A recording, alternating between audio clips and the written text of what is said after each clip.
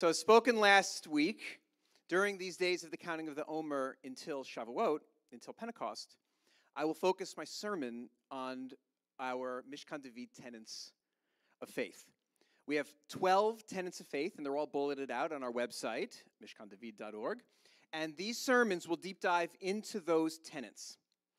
This week, we'll talk about tenets 2 through 4, which all speak about the nature of God.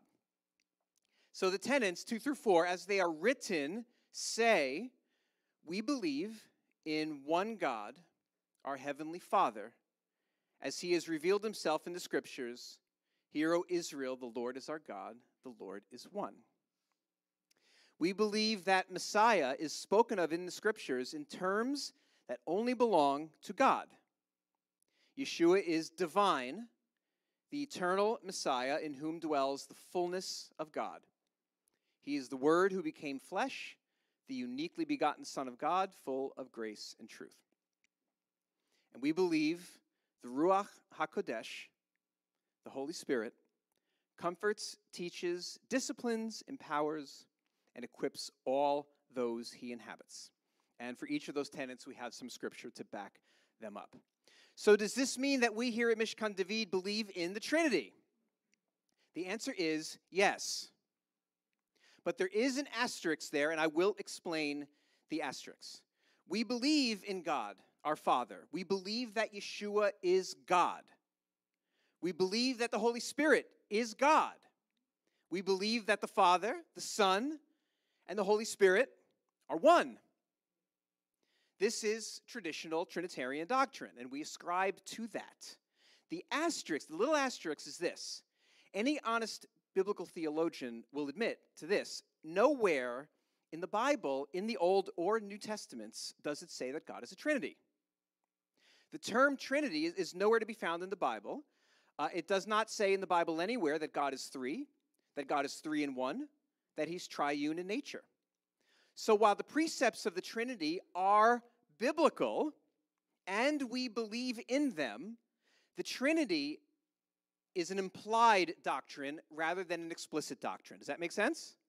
It's implicit in the Bible. It's a theological conclusion about the nature of God, looking at the totality of Scripture about the Father and the Son and the Holy Spirit. And it's a perfectly fair conclusion. It's sound, it makes sense, and we believe it's valid. But when it comes to the nature of God, in both the Tanakh, the Old Testament, and the New Testament, the Brit Hadashah, God's nature, when it does describe God's nature, it describes it in one way, and one way only.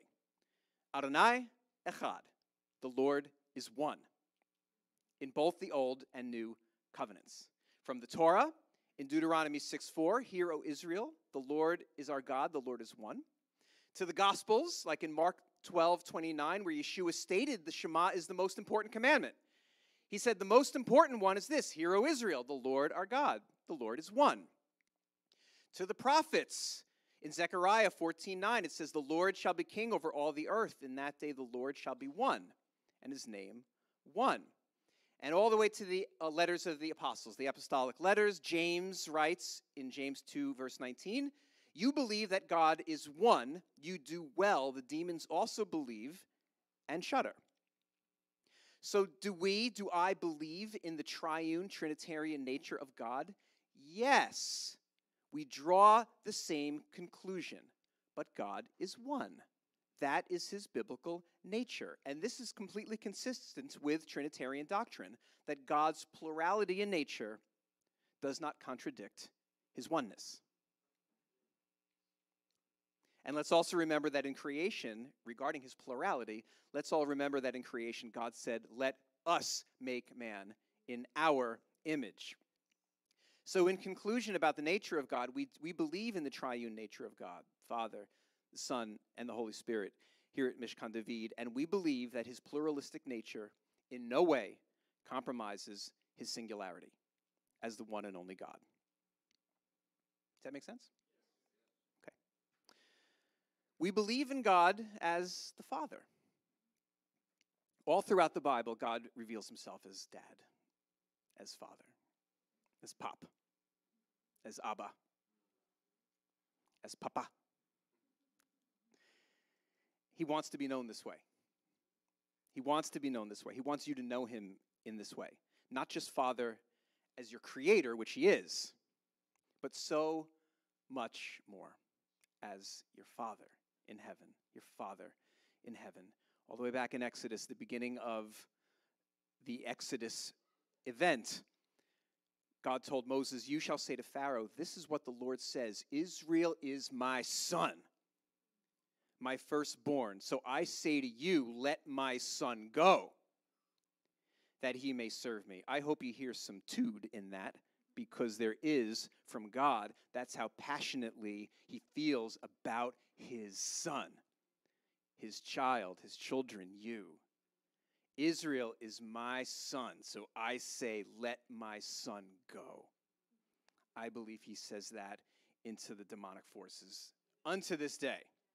He is your protector. God the Father loves you fiercely. He defends you. He guards you. He's your shield. He's your shelter. He's your safety. Deuteronomy 1:31 says, when the children of Israel, when our ancestors were in the wilderness, it says, in the wilderness where you saw how the Lord your God carried you as a man carries his son. God the Father carries you as a father carries a child.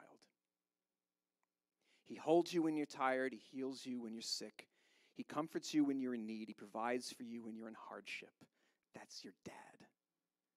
That's your father. Psalm 103 verse 13 says, as a father has compassion on his children, so the Lord has compassion on those who fear him. God, your Father, is merciful. He is kind. He always seeks for your good.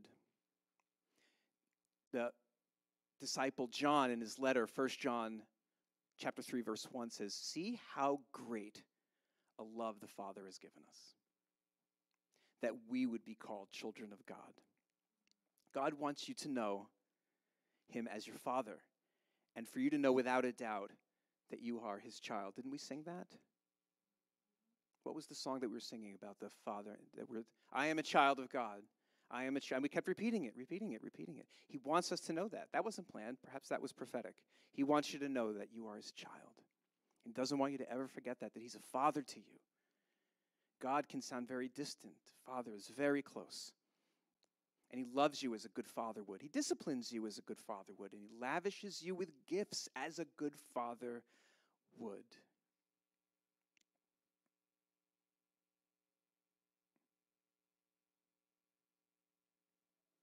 And God wants you to know that you're loved, even if your earthly father did not show godly love to you.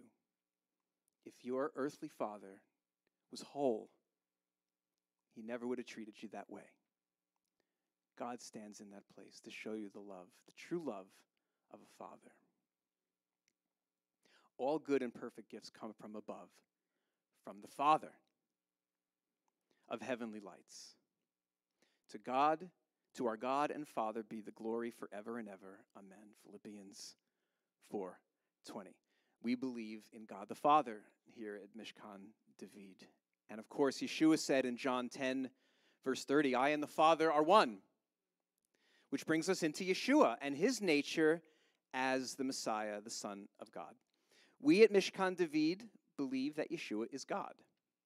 Sometimes when we just say he's divine, it can be a little bit diminishing of his deity status. Because it says even in 2 Peter that we are partakers of the divine nature. But we're not God.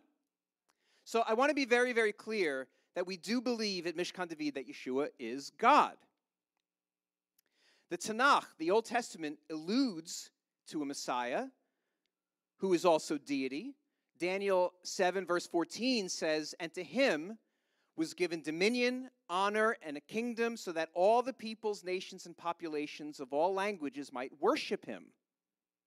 And all the Jewish commentators write that this is about the King Messiah. And the New Testament is clear. Any sincere reading of the New Testament would conclude that Yeshua is God. John 1 says, in the beginning was the Word, and the Word was with God, and the Word was God. John 8:58 said, Yeshua said to them, "Truly, truly, I say to you, before Abraham was, I am," a reference to the ineffable name of God, the Yud-He-Vav-He. Hebrews 1:3 says, "And he is the radiance of his glory and the exact representation of his nature. And he upholds all things by the word of his power." Talking about Yeshua.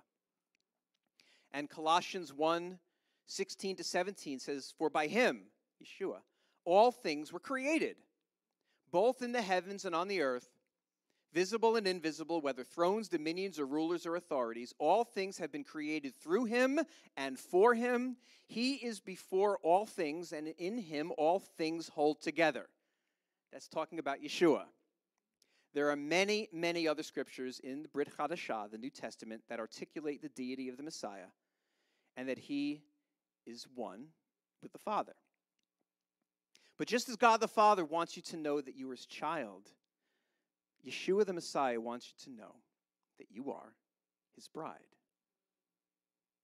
Ephesians 5:31 says, "For this reason a man shall leave his father and mother and be joined to his wife, and the two shall be one flesh." Paul is obviously quoting the book of Genesis in the Torah, but Paul continues, "This mystery is great."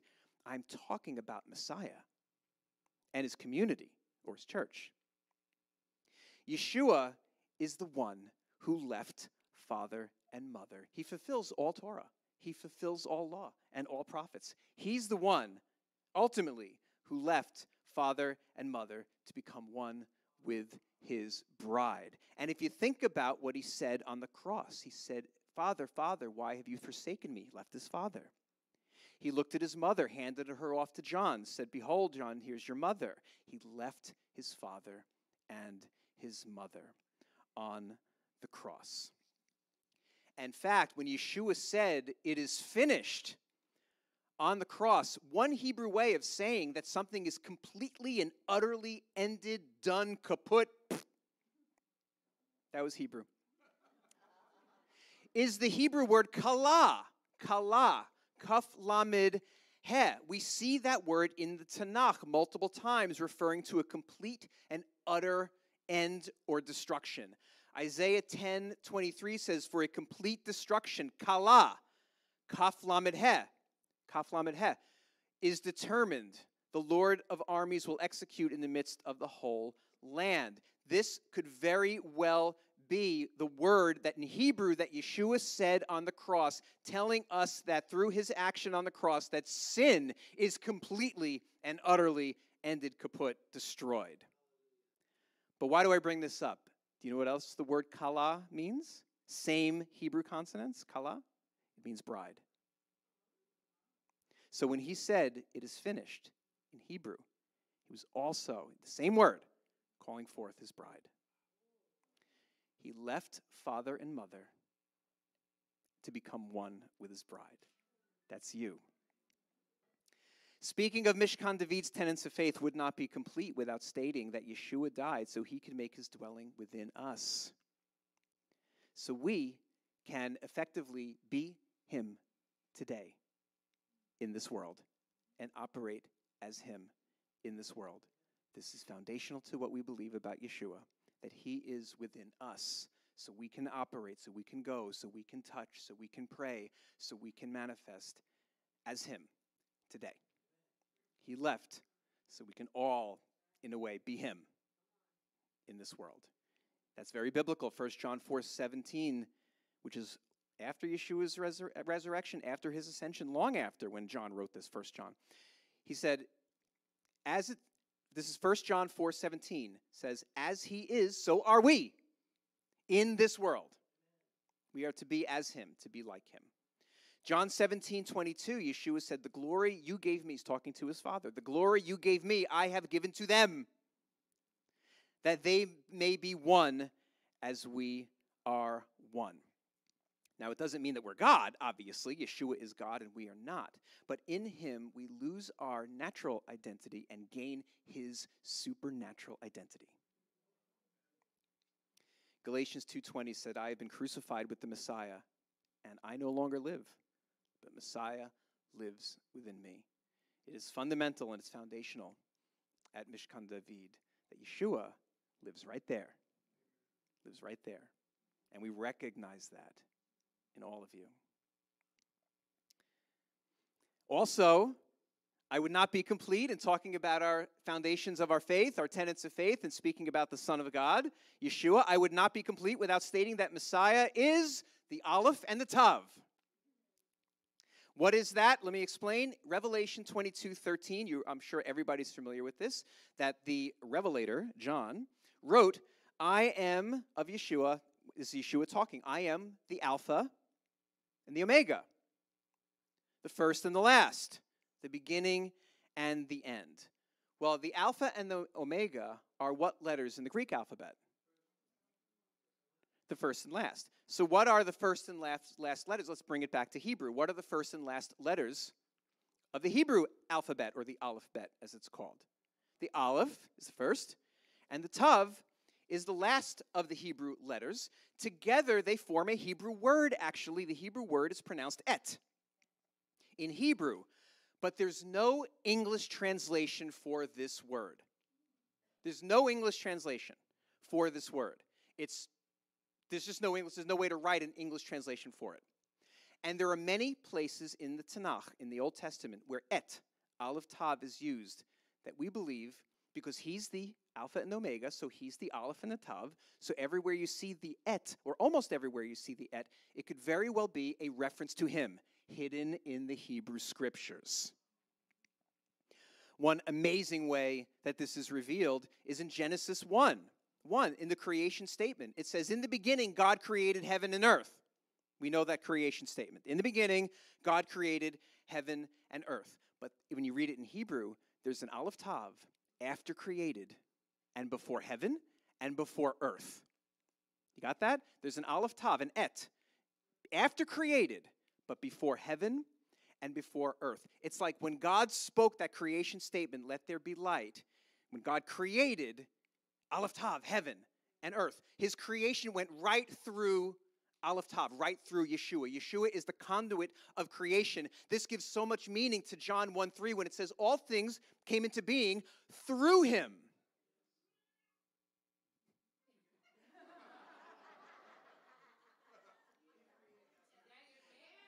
Tammy, is that your... Oh, okay. Was that Boaz?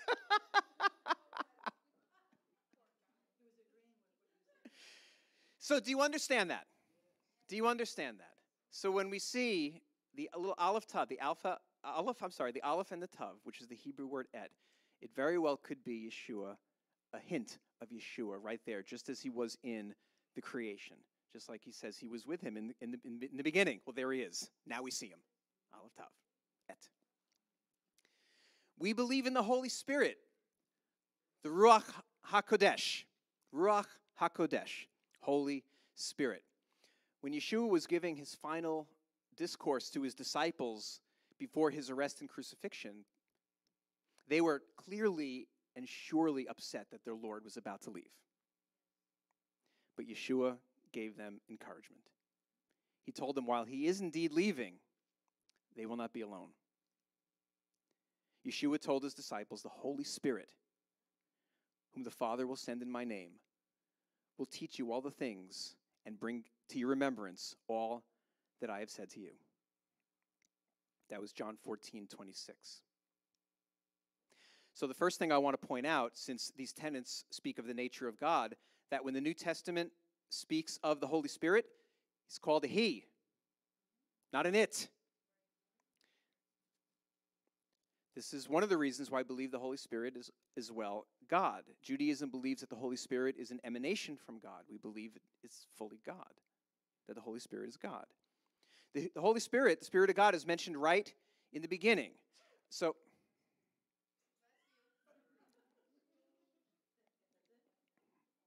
that's a record. So the Holy Spirit is Ruach HaKodesh. We may also see Ruach Elohim, Spirit of God, Ruach Elohim. Right there in Genesis, in that creation statement, verses 2 and 3 of Genesis 1. There he is, the Spirit of God. The earth was formless and desolate, and darkness was over the surface of the deep, and Ruach Elohim, the Spirit of God, was hovering over the surface of the waters. Then God said, "Let there be light," Yehi-or, and there was light. And there we see that pluralistic nature of God in action. We see God saying, "Let there be light," as the Spirit of God is hovering over the waters. We see that pluralistic nature of God right there in action. And that same Spirit of God that we see in the beginning of Genesis is the same Spirit of God that enters into you and me when we believe in Yeshua. Acts 1:8 says, "But you will receive power when the Holy Spirit comes on you." Power from the Holy Spirit. "And you will be my witnesses in Jerusalem, in all of Judea and Samaria, and to the ends of the earth." And 1 Corinthians 3:16 says, when we have the Holy Spirit, we become God's temple, with the Holy Spirit dwelling within us. So with the Holy Spirit within you, you are the temple of God, which means that the tabernacle, the temple, are all foreshadows of something bigger, something greater. That's God living right there in these temples. So why do we need the Holy Spirit? There's so many reasons, and this will just touch on it. The Ruach, the Holy Spirit, convicts us of sin. John 16:8 says when he comes, he will convict the world concerning sin and righteousness and judgment. So when you have the Holy Spirit within you and you feel this within you that says, that's not good, I got to stay away from that, that could be the Holy Spirit. The Holy Spirit telling you, convicting you of what's sin and what's righteousness, what's good and what's bad. The Ruach, the Spirit, teaches us about the nature of God and who God is. We know God more and more because God in the Holy Spirit lives within us. 1 Corinthians 2:10 and 11 says, "The Spirit searches all things, even the deep things of God. For who knows a person's thoughts except for their own spirit within them? In the same way, no one knows the thoughts of God except the Spirit of God." So the Spirit of God knows God, and the Spirit lives within you. How awesome is that? Spiritual gifts. Hopefully you know a thing or two about spiritual gifts since we've been speaking about it every other week at my home. Spiritual gifts are given to us through the Holy Spirit. And the attributes of the Holy Spirit, wisdom, knowledge, are manifested in our lives through these gifts for the good of others. 1 Corinthians 12:7 through 11 lists some, but not all, of the many wonderful spiritual gifts that can be given to us when we have the Holy Spirit within us. The Holy Spirit is our legal mark of adoption as God's children. Just as you might make a deposit or a down payment on a car to make sure that it's not sold to somebody else, the Holy Spirit is a deposit on our lives, confirming that we belong to the Mashiach. Ephesians 1:13-14 says, when you believed, you were marked in him with a seal, the promised Holy Spirit. You're marked, a deposit, guaranteeing your inheritance until the redemption of those who are God's possession, to his praise and honor and glory. The Holy Spirit helps us in our weakness and intercedes for us. It says in Romans 8 that the Spirit helps us in our weakness, and we don't know what to pray, but the Spirit intercedes for us through wordless groans. The Holy Spirit convicts us of sin, leads us to the path of righteousness, helps us to avoid the trappings of sin in the flesh, and enables us to exhibit the fruit of the Spirit. You know them by their fruit. And there's fruits of the Spirit: love, joy, peace, patience, kindness, goodness, faithfulness, gentleness, self-control. Against such things there is no law. Galatians 5:22-23. So in conclusion, Tenets 2 through 4, again, are written as follows. We believe in one God, our Heavenly Father, as he has revealed himself in the Scriptures. Hear, O Israel, the Lord our God, the Lord is one. We believe that Messiah is spoken of in the Scriptures in terms that only belong to God. Yeshua is divine, the eternal Messiah, in whom dwells the fullness of God. He is the Word who became flesh, the uniquely begotten Son of God, full of grace and truth. And we believe the Ruach HaKodesh, the Holy Spirit, comforts, teaches, disciplines, empowers, and equips all those he inhabits. If there's anyone here that does not think they have the Holy Spirit. Even if you believe in Yeshua, please let the prayer team know after the service, and they will lay hands on you and impart the Holy Spirit to you. Yes, you can believe in Yeshua, but not yet have the Holy Spirit. We see this in Acts 8 with a group of Samaritans. It says in verse 16 to 17, "For he," the Holy Spirit, again he, "had not yet fallen upon any of them. They had simply been immersed in the name of the Lord Yeshua. Then they began laying hands on them, and they were receiving the Holy Spirit." Do you understand what I just read? They were baptized. They were immersed. But they did not yet have the Holy Spirit. The apostles went to visit, laid hands, they received the Holy Spirit. So if there's anyone here, even if you are a believer, that you don't think you have the Holy Spirit, that the Holy Spirit is not within you, if you feel that way, please, if you're not sure, please let the prayer team know, and they will lay hands on you just as it is biblical and impart the Holy Spirit to you. If there's anyone here that has never accepted Yeshua, if you have never repented of your sins and accepted Yeshua's sacrifice of himself as your atonement for sin, and you wish to do so, please let the prayer team know after service. And they will pray salvation over you and welcome you into the kingdom of God. And that, by the way, is a perfect segue into next week's sermons about tenets numbers 5 and 6, which are about what atonement is and what salvation is. Amen.